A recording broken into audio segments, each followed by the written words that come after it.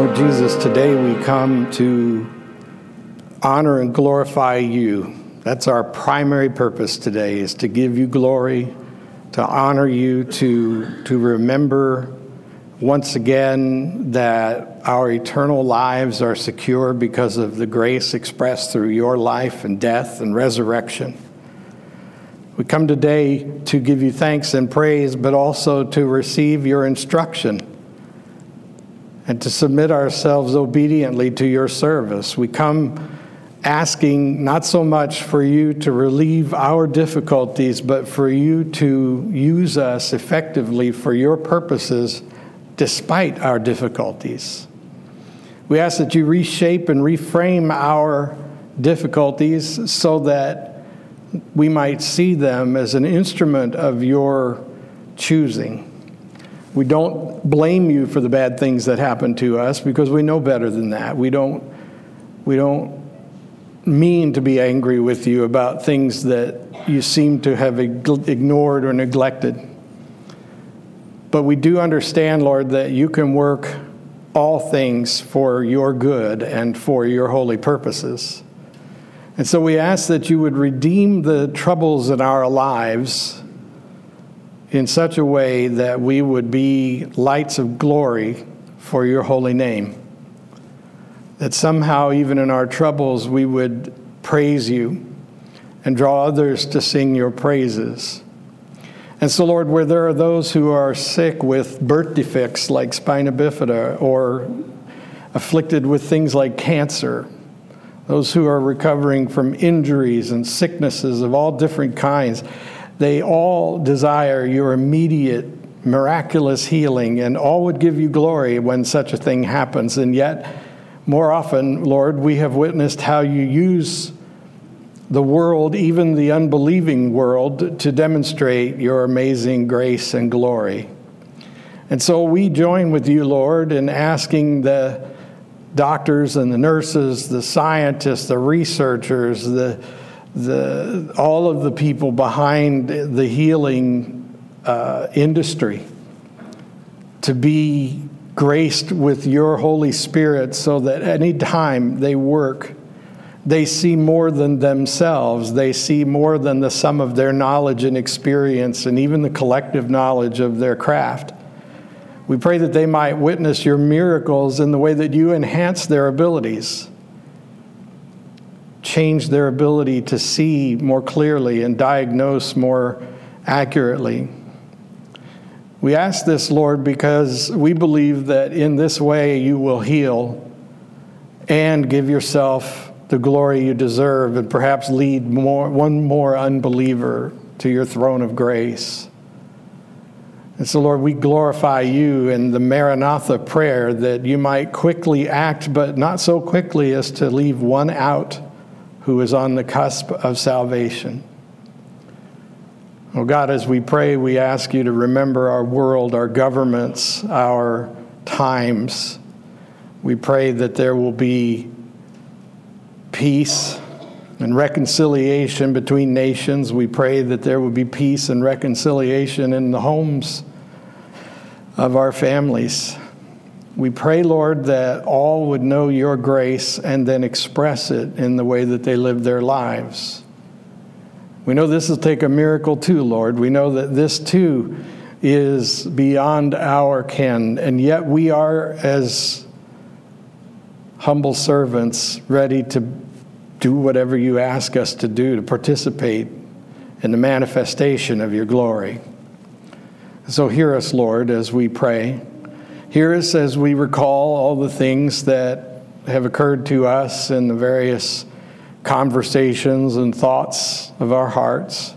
Hear us as we put whatever anxieties we have in the altar offering and leave them in your hands. Hear us, Lord, as we pray your Spirit to fill us and renew us and inspire us and to make us joyful and hopeful.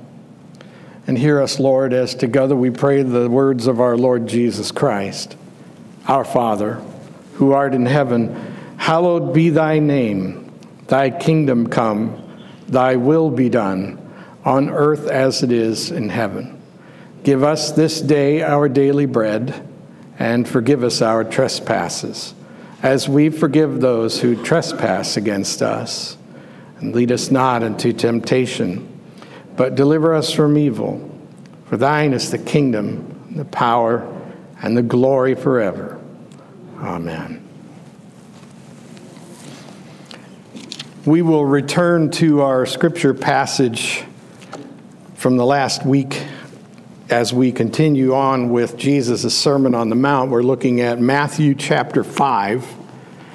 Matthew 5, and we're going to pick up at verse 13 for a brief visit to his message from the Mount. It's exciting to think that in about 10 days or so, several people of your church family will be standing on that same mount, looking at those very hills and that great, beautiful lake where Jesus worked so many miracles. But the important thing to know is that you don't have to go there to get this. You can get this right now in this place, simply by hearing the voice of Jesus as it was recorded by Matthew.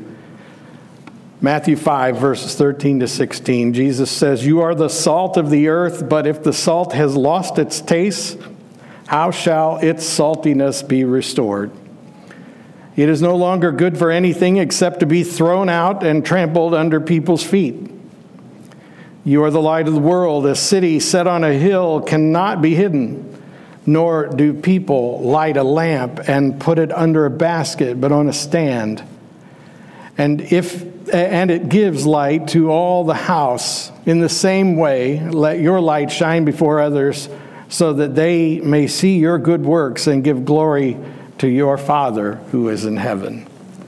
The word of God for the people of God. Thanks be to God. I say that out of habit. I grew up with that habit in my church life, even as a Catholic child. And yet, let's take a moment and just acknowledge that it's important to give thanks to God for the Word of God. We give glory to God for the Word of God because we are challenged all the time to know God's heart and mind with our hearts and minds.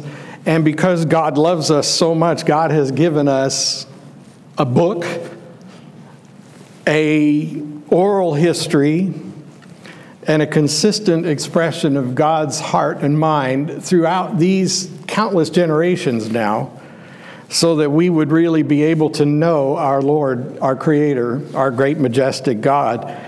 And so we give glory to God every time we read from the Bible as a way of saying, God, thank you for being so diligent in providing us with a way to know you on a personal level. We forget how important that is sometimes. So when you say, glory to God for the Word, you can say it like you mean it, because it really is a vital thing that we've been given. So Jesus used this whole illustration of salt and light regularly. And when he says if salt loses its saltiness, it's just good for trampling it under your feet. Do you know what he's saying? He's saying, what is salt without saltiness? It's dirt. I mean, honestly, take a handful of sand and a handful of salt and stick your tongue on one and stick your tongue on the other, and you have Jesus' illustration, plain and simple. Salt without saltiness is just dirt. It's just sand. A city on a hill can't be missed. I never really thought about this in a visual until my first trip to the Holy Land. And I know I probably could have figured this out anywhere in this country, but for some reason it didn't hit me until one time on this first trip. We were coming back late at night on the trip, and it was a different kind of trip from the one we're going to be making next week. But on this trip we went long hours. We left early in the morning, came back late at night, and we were driving literally across the Jezreel Valley, which is the site of the Battle of Armageddon that's mentioned in the book of Revelation. And it's a beautiful, huge, wide open valley, which is exactly why it would be an excellent place to have the largest battle in the world's history. But it's dark at night. There's just no light, except that on the hillsides you can see places like Nazareth and some of the smaller villages. And wherever you're looking out into the darkness, there will be this cluster of lights. on the hill. So it's literally, as I'm driving, riding the bus across the Jezreel Valley in the middle of the night, I looked up on a hill and saw a little village lighted up there on the hill, and I thought, that's it, a city on a hill. If they turned off the lights, you wouldn't even know it was there. But because of the lights, you can see it. Perhaps you've flown in an airplane in the middle of the night over, hey, here's another one for you. I got extra time today, so, and Courtney's not here to throttle me back, But I remember when I was on my first trip across the world, I'd never been outside this country, and then I go to Kazakhstan, literally the other side of the planet, and we're flying along in the middle of the night over southern Russia. And there's just blackness down there. There's nothing. It's just black. And then way off in the distance, there's some lights. And the pilot comes on and he announces, folks, in case you're wondering what city that is over there with the lights, that's Moscow. Now, that was pretty cool to me. It was as close as I've ever been to Moscow, but you know something? You couldn't mistake it. It's just over there in the middle of the darkness of this vast land is this light shining. So when you get it, Jesus is saying that you really are light in the darkness. And if you weren't there, it would be dark. If you weren't the salt, it would be dirt. So you keep that in mind. Salt was used in those days and still used these days to preserve meat, especially. Without this salt to preserve it, meat would spoil, especially in those desert environments around where Jesus taught. And so people understood entirely what he meant when he said, you're the salt of the earth. You're the preservative. You're keeping the meat, the flesh, from spoiling and going rotten. And do I need to remind you of what an awful smell it is when meat rots? Rotting meat is one of the most horrific, disgusting smells you'll ever encounter. And when he says that you're the salt of the earth, that he's saying you preserve the earth. You preserve the earth, the flesh, so that it doesn't entirely rot.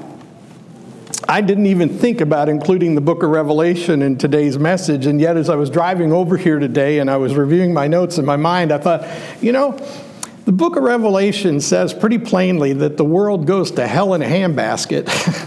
If you'll pardon the colloquialism, it literally is describing a world that's gone to hell.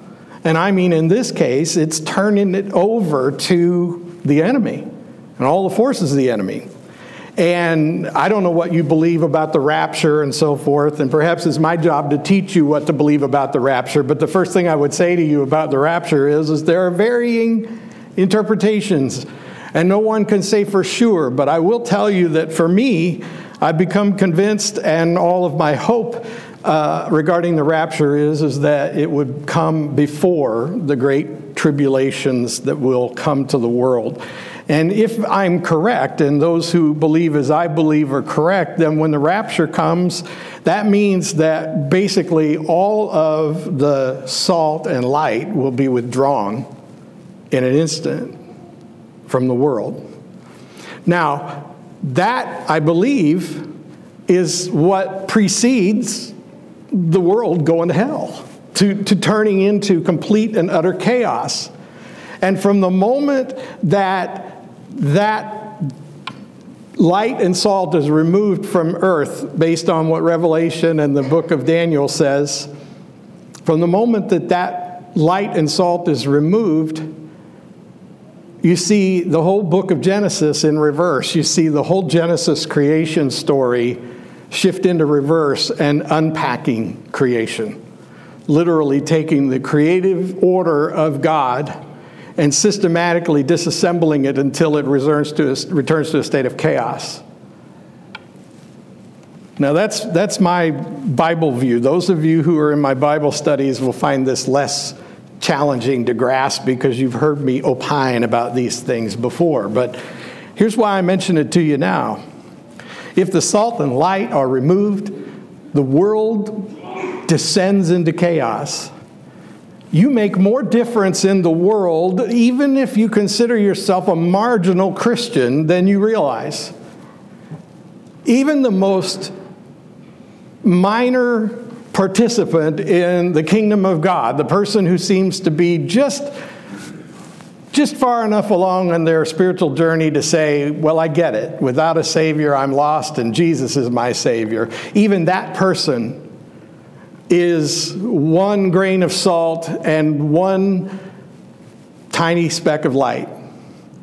I remember when our oldest son, Alex, was about 4 years old, we went to a cave near Corridon, and the guide said, I'm going to show you just how dark it is in here. It'll get so dark when I turn off these lights, you won't even be able to see your hand in front of your face. And so we're all standing there in a huddle, and he turns off the lights, and sure enough, it's so dark you can't see the hand in front of your face. And then some little kid from some dark spot that I couldn't see says, hey, I see light. And the guide says, no, you can't see any light in here. There's no way you can see any light in here. No, I see light over there. And we all looked, and it's my son Alex's little tennis shoes. They had glow-in-the-dark strips on them. Ruined the Rangers discussion all of it. Well, okay. But here's the thing. In absolute darkness, even the slightest, tiniest little bit of light is remarkably brilliant in absolute darkness. So a small speck of light, one tiny speck of light in darkness, provides some hope. My understanding is that night vision goggles essentially work on that principle, that there's always some light in the atmosphere. And so they grab that light and they amplify it so that even in total darkness, or so it seems to our eyes, these night vision goggles can perceive enough light in order to interpret what's being presented in front of them and give you a visual that would otherwise be impossible. So how important is it that we are salt and light? Now, the important thing to keep in mind is as we become aware that Jesus expects us to be salt and light, the next imperative is that we might get saltier over the years. Now, in my upbringing, a salty person is usually somebody with a colorful vocabulary. I mean, they used to say, oh, you talk like a sailor. I worked in the trucking industry in my career before ministry, and listen, I've heard some salty language, let me tell you. I may have picked up a few words myself and then repented of it and, better leave that alone and keep going. So you see, 25 years of ministry, I've pretty well got that one under control, but under the right circumstances, sometimes even I slip up and then have to repent again. But here's the thing. Saltiness in this case is not about your language, at least not your foul language. It's about you being so evidently different that you add to the flavor of the world. Because what else is salt good for? Don't you? Most of you like cooking shows, I'm sure, and most of you like to cook, and I know all of you like to eat. And the best tasting foods have been enhanced with salt. For whatever reason, when you put salt on something, even something that's really loaded with flavor naturally, the right amount of salt will just make the flavor in the food just burst and pop so that it's even more delicious. It's an amazing thing that salt does. It makes good things better, and it makes dull things tastier. It's incredible. And so you're being called by Jesus not only to be salt, but to get saltier. You're asked by Jesus to be the light, but to get brighter all the time, to increase in intensity each day, whether it is your saltiness or your light or the combination of the two. So the question is what's inhibiting us from doing that? What prevents us from being salt and light in our world? Understanding that salt and light are metaphors for holiness. We are based in the Methodist tradition, which is John Wesley and his brother George, or Charles. Well, I just failed seminary. No, you know what? He had like 19 brothers and sisters. There was probably a George in there. No, Charles, yeah. I was thinking George Whitefield. This is actually a product of too much education. I was mixing all kinds of names together. John Wesley was great friends with George Whitefield, at least for a while. And George Whitefield's the one that taught Charles Wesley how to preach John Wesley and Charles, how to preach in the open. They never thought about preaching as something you could do outside of a sanctuary. And a preacher named George Whitefield said, come on, you can preach anywhere. So I digress, and you got a little brief history lesson. Thing is, Wesley was all about grace, and he was all about sanctification. And he saw grace as being variations of grace in line with where you are in your spiritual journey. So when you are not seeking God, God is still seeking you. So God's grace is so prevenient. That is, it's always out there trying to cling to you. But you're like Teflon until you let go of yourself. And then that grace can finally start to get a hold of you and begin to change your life. So that's what he would call prevenient grace. And then he would say that you receive justifying grace, meaning that you have accepted that you need a Savior. And that the only justification you have for asking God to forgive your sins is Jesus. And Jesus gives you that justification as an act of pure, unmerited favor, and that's what we call justifying grace. And then you have sanctifying grace, which is a word that simply means continuing to grow up and become more faithful to the Lord every day. And so sanctifying grace is God's work in the Holy Spirit to make you more complete as a child of God after your new birth in Christ every day. So what inhibits us then from growing in salt and light, or sanctification, that growing up in the Christian family? And the only answer I can come up with is I'm the big inhibitor. I'm the obstacle to my spiritual maturity. Because wherever I resist being salt, it's because I don't want the world around me to taste that salt. Wherever I resist being light, it's because I don't want the world around me to experience that light. Let me put it to you in another way. If you work as I did in an environment where there's a lot of salty language, where there's a lot of crude humor, and where I remember specifically a gentleman who owned one of the companies I worked for was very successful. And he was also very devoted to his church. And yet I remember hearing him say to us in a sales meeting one time, if a person's too dumb to know he's been ripped off, he deserves to be ripped off. That's the kind of business I worked in those days back in the 80s. And I remember finding that to be a huge contradiction that really troubled me. And so I saw myself threatened by this environment, but at the same time more challenged than ever to be salt and light in my environment. And while I struggled with the temptations that come with being 20-something and being a bit naive, I eventually came to realize that I didn't want to be changed by them, and if there was anything I should do is to see them changed by me. And what I found was that there were times when their jokes, depending on who they were, would change when I walked in the room, and it was embarrassing for me. But at the same time, I can reflect on it now with the maturity of my present age and realize that they changed the jokes because they respected my salt and light.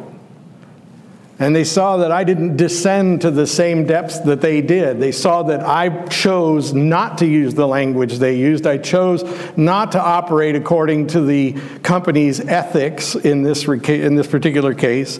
I chose not to be crude and lewd in my humor, and I didn't preach to anybody. I never said to anybody, y'all need Jesus. I didn't do anything like that. I just chose not to do what was status quo in that working environment. And by virtue of being, somewhat virtuous in comparison, they recognized that there was something a little different about me, and in a weird way were respecting it by toning it down in my presence. I didn't recognize it at the time, and I was even threatened by it. I felt like I wasn't accepted. I felt like an outsider. But now I can look back and realize that that's exactly what I was supposed to do. I was supposed to be an outsider. So with that in mind, I want to finish today's message by reading to you. And I really sometimes find that I'll be doing my research for the message, and I can't possibly tell you what Scripture says so beautifully. So why interpret it myself when I can just share what the Scripture says to you? So the Apostle Paul, apostle to us Gentiles, says in chapter 12 of his letter to the Romans, and by the way, if you haven't figured it out, we're Rome, If you want to know where Rome is today, the Rome of the Bible, it's America. It's the Western world. This is Rome, so he's writing to us. Listen to what he says, Romans chapter 12, and we're going to read the whole chapter, and this will be the end of the message. I appeal to you, therefore, brothers, by the mercies of God, to present your bodies as a living sacrifice, holy and acceptable to God, which is your spiritual worship. Do not be conformed to this world, but be transformed by the renewal of your mind, that by testing you may discern what is the will of God, what is good and acceptable and perfect. For by the grace given to me, I say to everyone among you, not to think of himself more highly than he ought to think, but to think with sober judgment, each according to the measure of faith that God has assigned. For as in one body we have many members, and the members do not all have the same function, so we, though many, are one body in Christ, and individually members one of another. Having gifts that differ according to the grace given to us, let us use them. If prophecy, in proportion to our faith. If service, in our serving. The one who teaches, in his teaching. The one who exhorts, in his exhortation. The one who contributes, in generosity. The one who leads, with zeal. The one who does acts of mercy, with cheerfulness. Yet let love be genuine. Abhor what is evil. Hold fast to what is good. Love one another with brotherly affection. Outdo one another in showing honor. Do not be slothful in zeal. Be fervent in spirit. Serve the Lord. Rejoice in hope. Be patient in tribulation. Be constant in prayer. Contribute to the needs of the saints and seek to show hospitality. Bless those who persecute you. Bless and do not curse them. Rejoice with those who rejoice. Weep with those who weep. Live in harmony with one another. Do not be haughty, but associate with the lowly. Never be wise in your own sight. Repay no one evil for evil, but give thought to do what is honorable in the sight of all. If possible, so far as it depends on you, live peaceably with all. Beloved, never avenge yourselves, but leave it to the wrath of God. For it is written, vengeance is mine, I will repay, says the Lord. To the contrary, if your enemy is hungry, feed him. If he is thirsty, give him something to drink. For by so doing, you will heap burning coals on his head. Do not be overcome by evil, but overcome evil with good. And all God's people said, Amen.